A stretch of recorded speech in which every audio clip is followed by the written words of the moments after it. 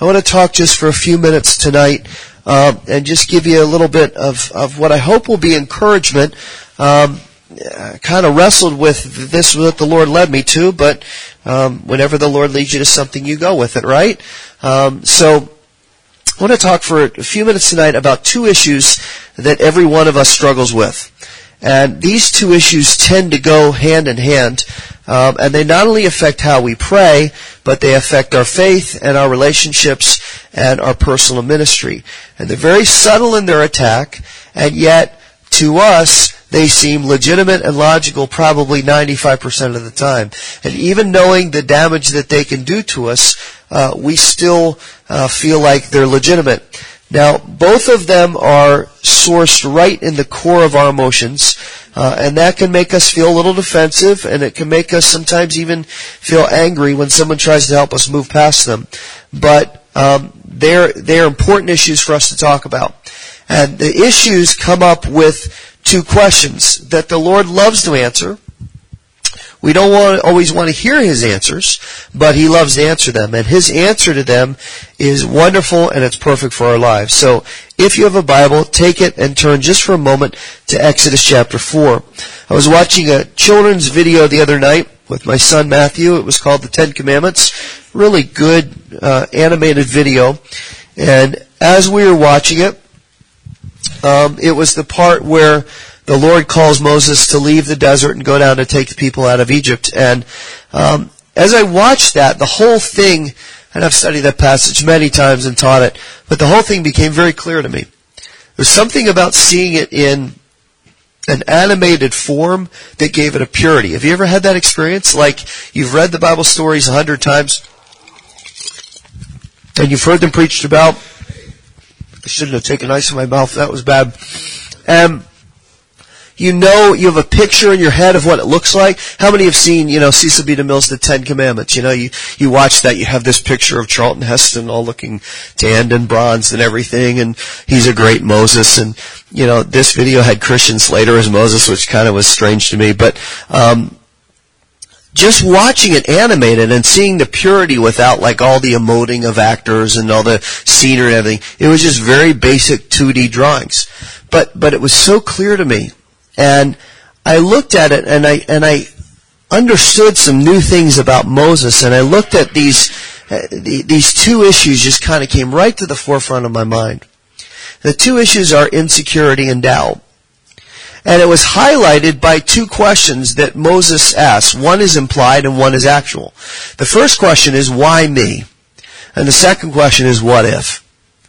Now, we've all asked those questions, right? Why me?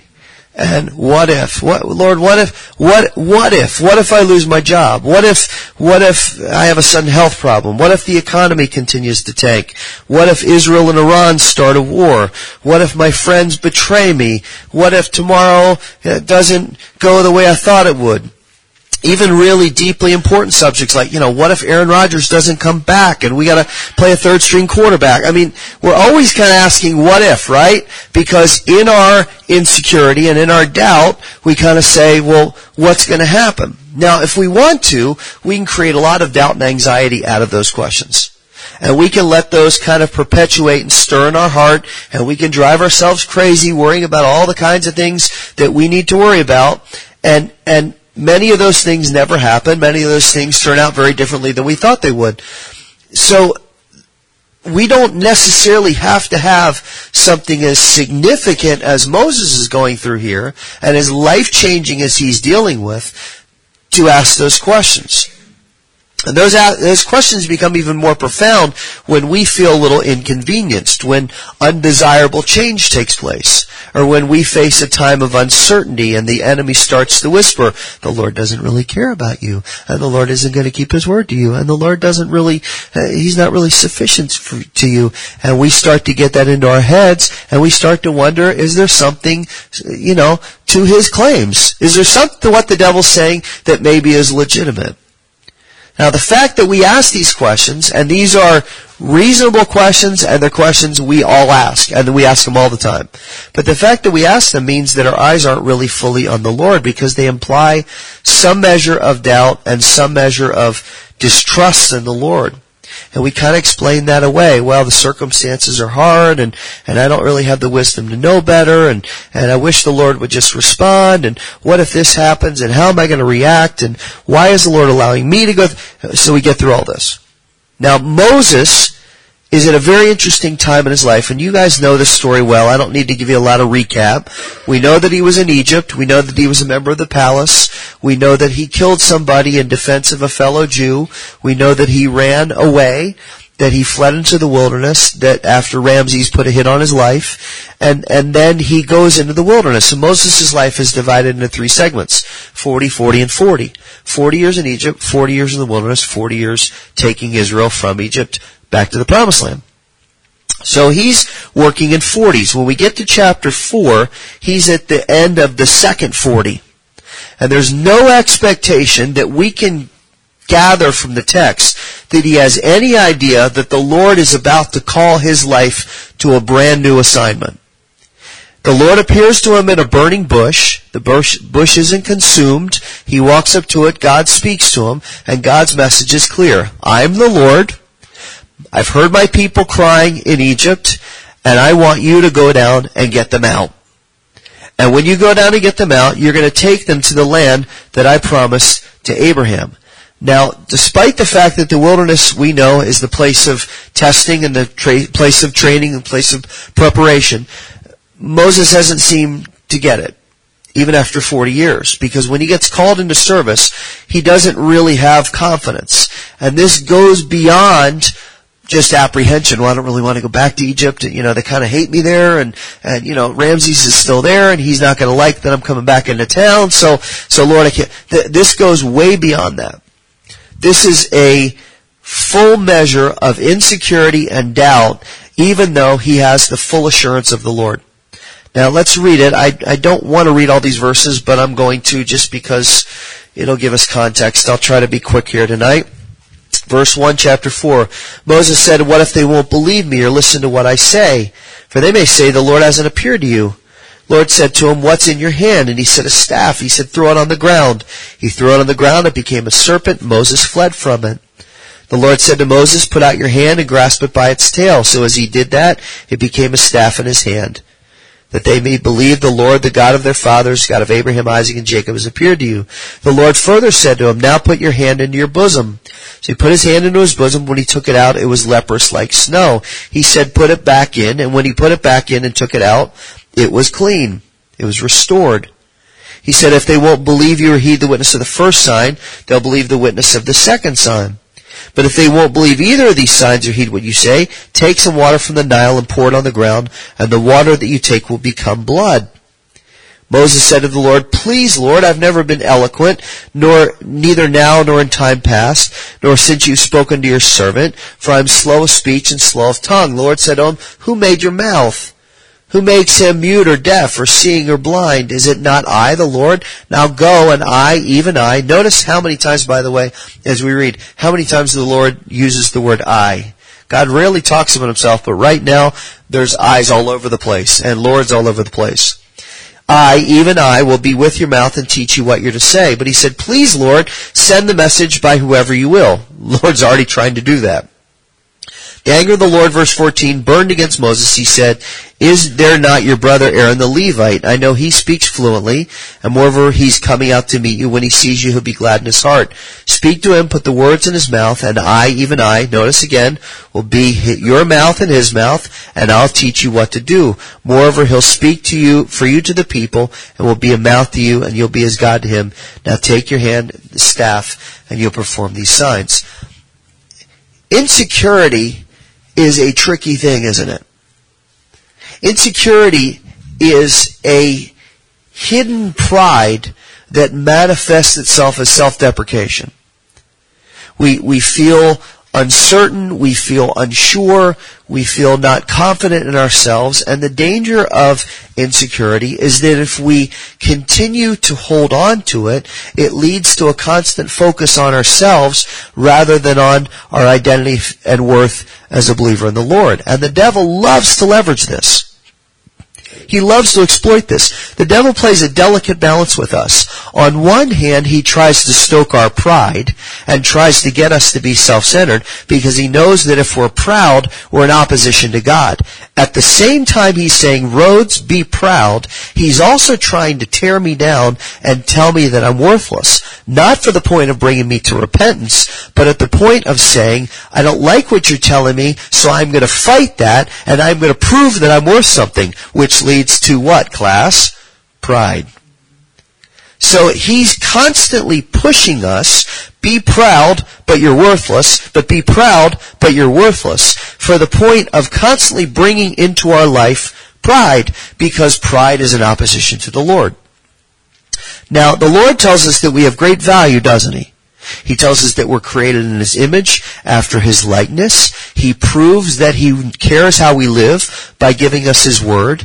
He proves His love and mercy by sending Christ to die for our sins and to rise again. He proves His power and sufficiency to transform our lives. He proves that He wants to guide us by giving us His Holy Spirit. He proves that He cares about us for all eternity by giving us eternal life. He constantly proves and proves and proves. And His valuing of our lives, this is important, means far more than the opinions of jealous people.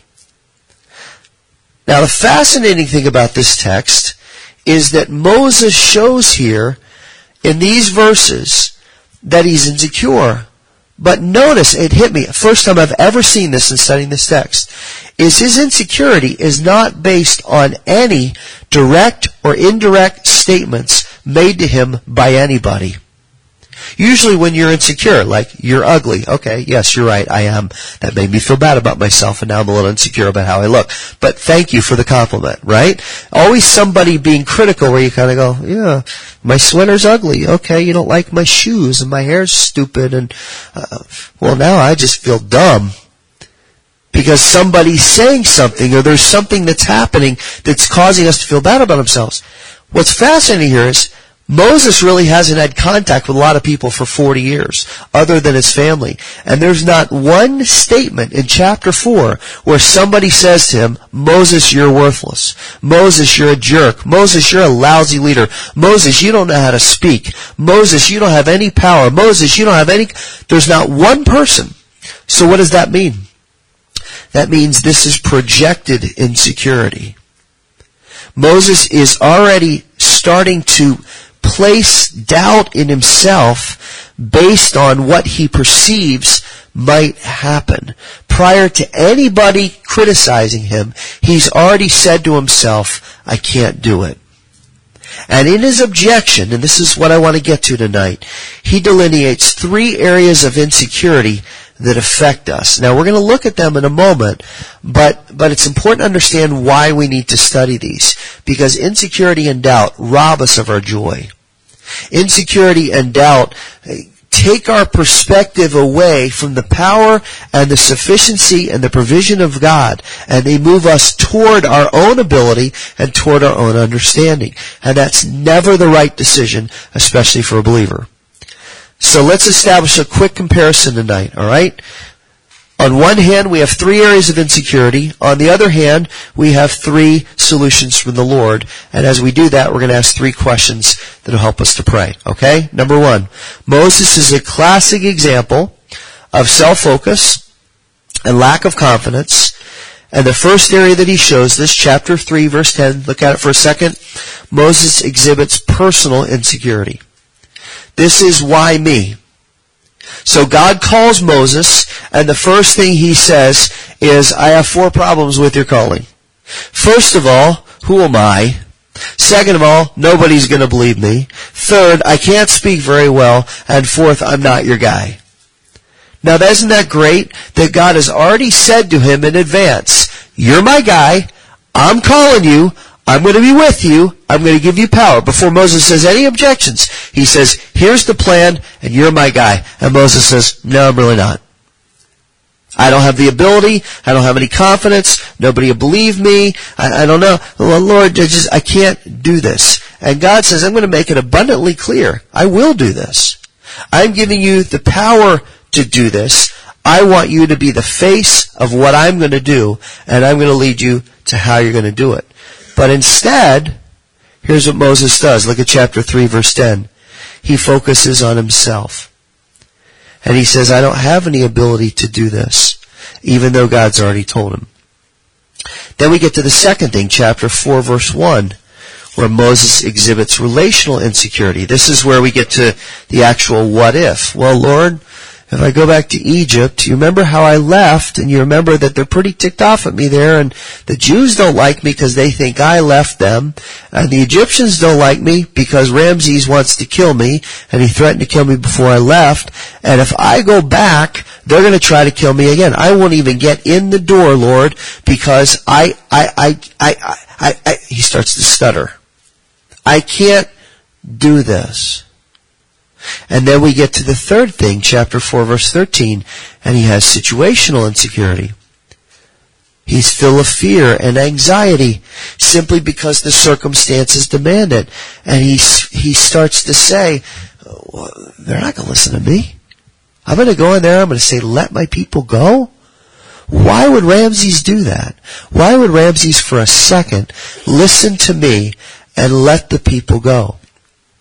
So Moses, through three types of insecurity, has built up the argument in his own mind that there is no way this is going to work. There's no way people are going to listen to him. There's no way he's worth enough. There's no way he has the ability to do it. There's no way this is going to have any success. And Lord, as he says in chapter 4 and verse 13, you need to find somebody else. Lord, I love the phrase. He says, Lord, now send the message by whomever you will.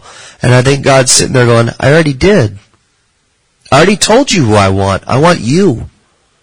But Moses is still fighting. Now, how does the Lord deal with our insecurity? How does the Lord deal with our doubt? Let's look at three things we're going to pray. First of all, chapter 3, verse 2, chapter 4, verses 2 to 9. Look how the Lord responds. God personally allows Moses to experience three miracles. He gives him the burning bush. He gives him the staff that turns into a snake. He gives him the hand that turns into leprosy. And then he adds a bonus miracle, and he says, if none of those things work, and you don't believe and they don't believe, take some water out of the Nile and pour it out on the ground, and it'll turn into blood. And then people will believe. Now, I don't know about you, but I don't see a lot of miracles like this in my own life. I haven't thrown down a stick recently and had it turned into a viper. I haven't put my hand in my coat, and I really don't want to. That's why I didn't wear a coat tonight, so I wouldn't have to try this. I don't want to put my hand in here and pull it out and have it be leprosy. I haven't seen that kind of stuff. So you say, well, all right, that was great in Moses' time, but how do we know God's got that kind of power in our lives? Well, because we read about it.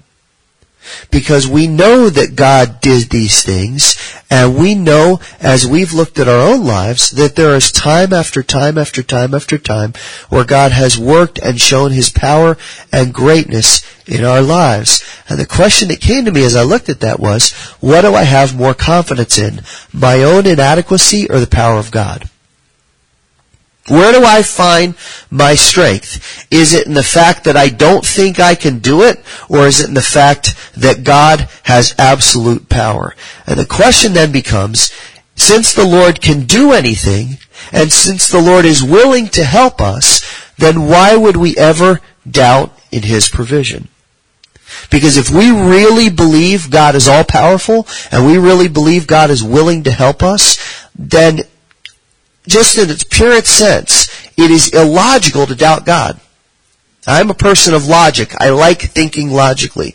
So if God is powerful and is willing to help, then if I doubt that, it makes no sense.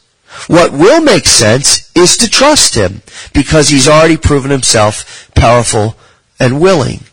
And that starts to cut down then on some of the personal insecurity, because I don't know about you, but I got lots of personal insecurity.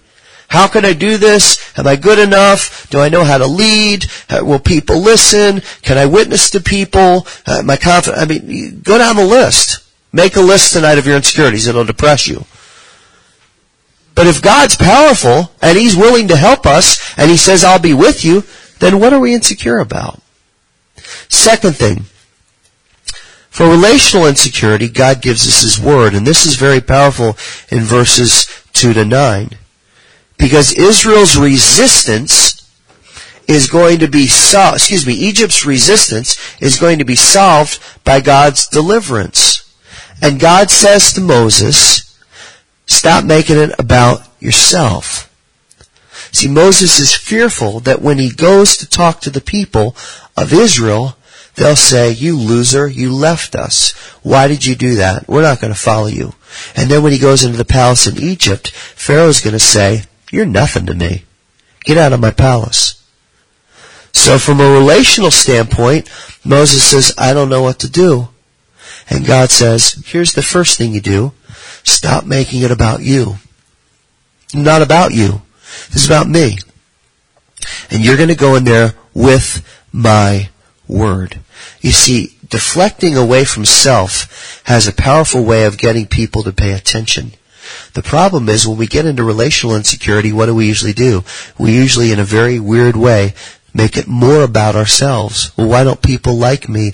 Or what can I do? Or how can I influence them? Or how can I make them like me more? And God says, this is not the point.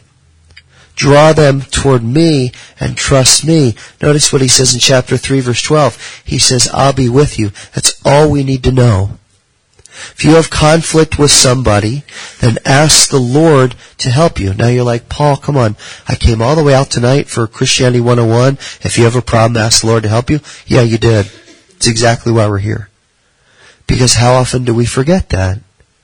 How often when we have a problem, do we try to find a solution rather than saying, best thing I can do is go straight to the Lord. Lord, that person doesn't like me. I need to ask you for help. I need you to break both our hearts, and I need you to restore this relationship. See, Israel probably wasn't going to believe him, but God says, listen, my word is powerful. And when we have the word and the promises of the Lord, we have to be completely confident in him. One more thought, and we'll pray. Situational insecurity. Moses, go. Lord, I can't. Why, Moses? Because nobody will listen to me. I can't speak very well. They don't like me. I don't have any confidence. I'm old. I'm 80. Why would anybody use me? Lord, I'm the wrong person. You need somebody else. Here's how God deals with our situational insecurity. Because there are times when we feel, I don't know what to do. God responds to that by reminding us of his calling. I want you to listen real carefully here. 2 more minutes. Nothing the Lord does is accidental. And everywhere he places us is for a purpose.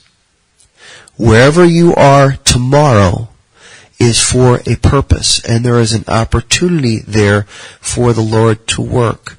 He's putting you in situations and putting me in situations where we can stand for him and declare his greatness and talk about him and defend him. Even something like a website for international language that turns into an opportunity for us to send a Bible tonight for somebody in Pakistan. Okay? Danny wasn't in that situation by accident. That wasn't just, I think I'll start a conversation with a Pakistani guy. That was the Lord. The Lord gave her a calling, and the Lord gives you and I a calling.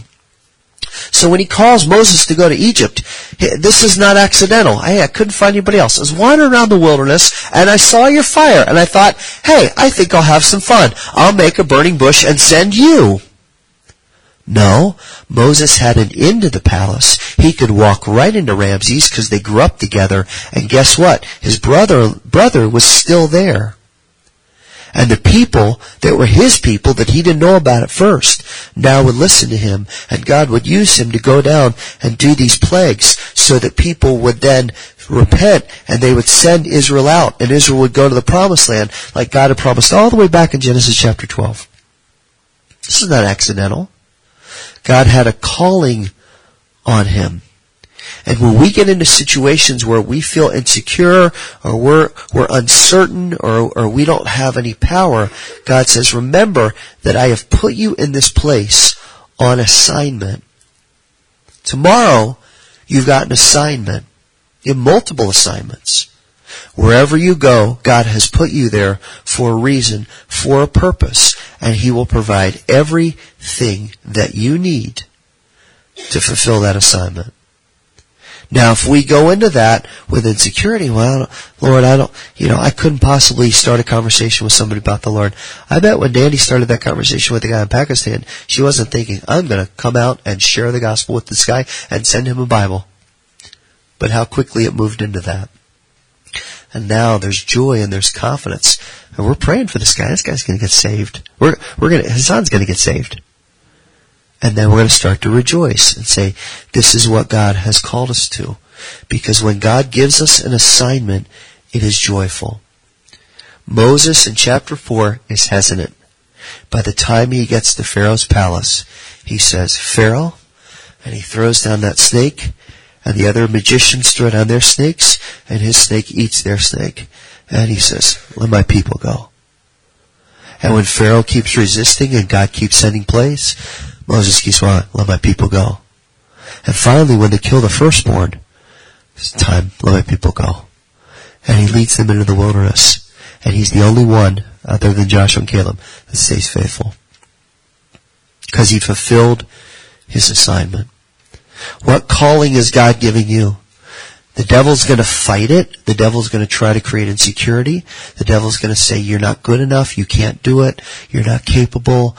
Nobody will listen to you. You're not good looking enough. You're not attractive enough. You don't have enough clout. You don't have a position. You know what? Those are all lies. The devil's a liar. He's a liar. And he's an accuser. God says, I'll be with you. I'll help you. And I have a plan. I know what I'm doing. Now trust me. Let's close our eyes. Lord, we ask you to help us tonight. You've brought each of us here for a reason. Lord, I thank you that you have brought us here tonight. And Lord, we pray now, despite all the insecurities, all the fears, all the hesitations that we all feel in our hearts, Lord, I've got plenty tonight, that we would move forward confidently, knowing that you are with us. You never leave us. You've equipped us with all we need pertaining to life and godliness. You've given us a commission to minister to people. You've given us a calling to preach the gospel to people. And Lord, tomorrow and the next day, you're going to put us in positions where we can fulfill our assignment for you. And Lord, I pray you would give us boldness. And I pray that we would not listen to the lies that the enemy tells us that we can't do it. Because, Lord, while we're all inadequate because of our sin, you say, you're my children, and you have my spirit indwelling in you. Now go do the work. And, Lord, I pray for fruit. Over the next 4 days till we meet again in this building, I pray you would give us fruitful conversations and fruitful ministry to people, that we'd be able to come back Sunday and say, you know what? What we studied Wednesday night, I saw it happen. Lord, we ask you for that. We ask you for people that we can influence over the next 4 days, and that you'll give us confidence and strength to do that. Lord, we pray this confidently because we've seen it from your text tonight. And we know that your Spirit empowers us and equips us to do the work of ministry. So Lord, help me, help my brothers and sisters here tonight. May we go tonight with great confidence and great strength at what you're going to do, and we'll praise you and honor you for what you're going to do in our midst. We pray this in Jesus' name. Amen. Thank you guys for being here tonight. I know it's an extra sacrifice for you, and I hope it encourages you each week. Say hi to somebody before you go, okay? Don't just shuffle out, but let's have some fellowship, and let's really be in prayer, okay? I feel so burdened about this guy. Let's really be in prayer for Hassan, okay? Put his name on your fridge or on your mirror or something. Every time you look at it, pray for him, because that Bible's going out now. That's the word of the Lord going to Pakistan to bless this guy's life. So let's be in prayer for him. God bless you. Thank you for being here tonight.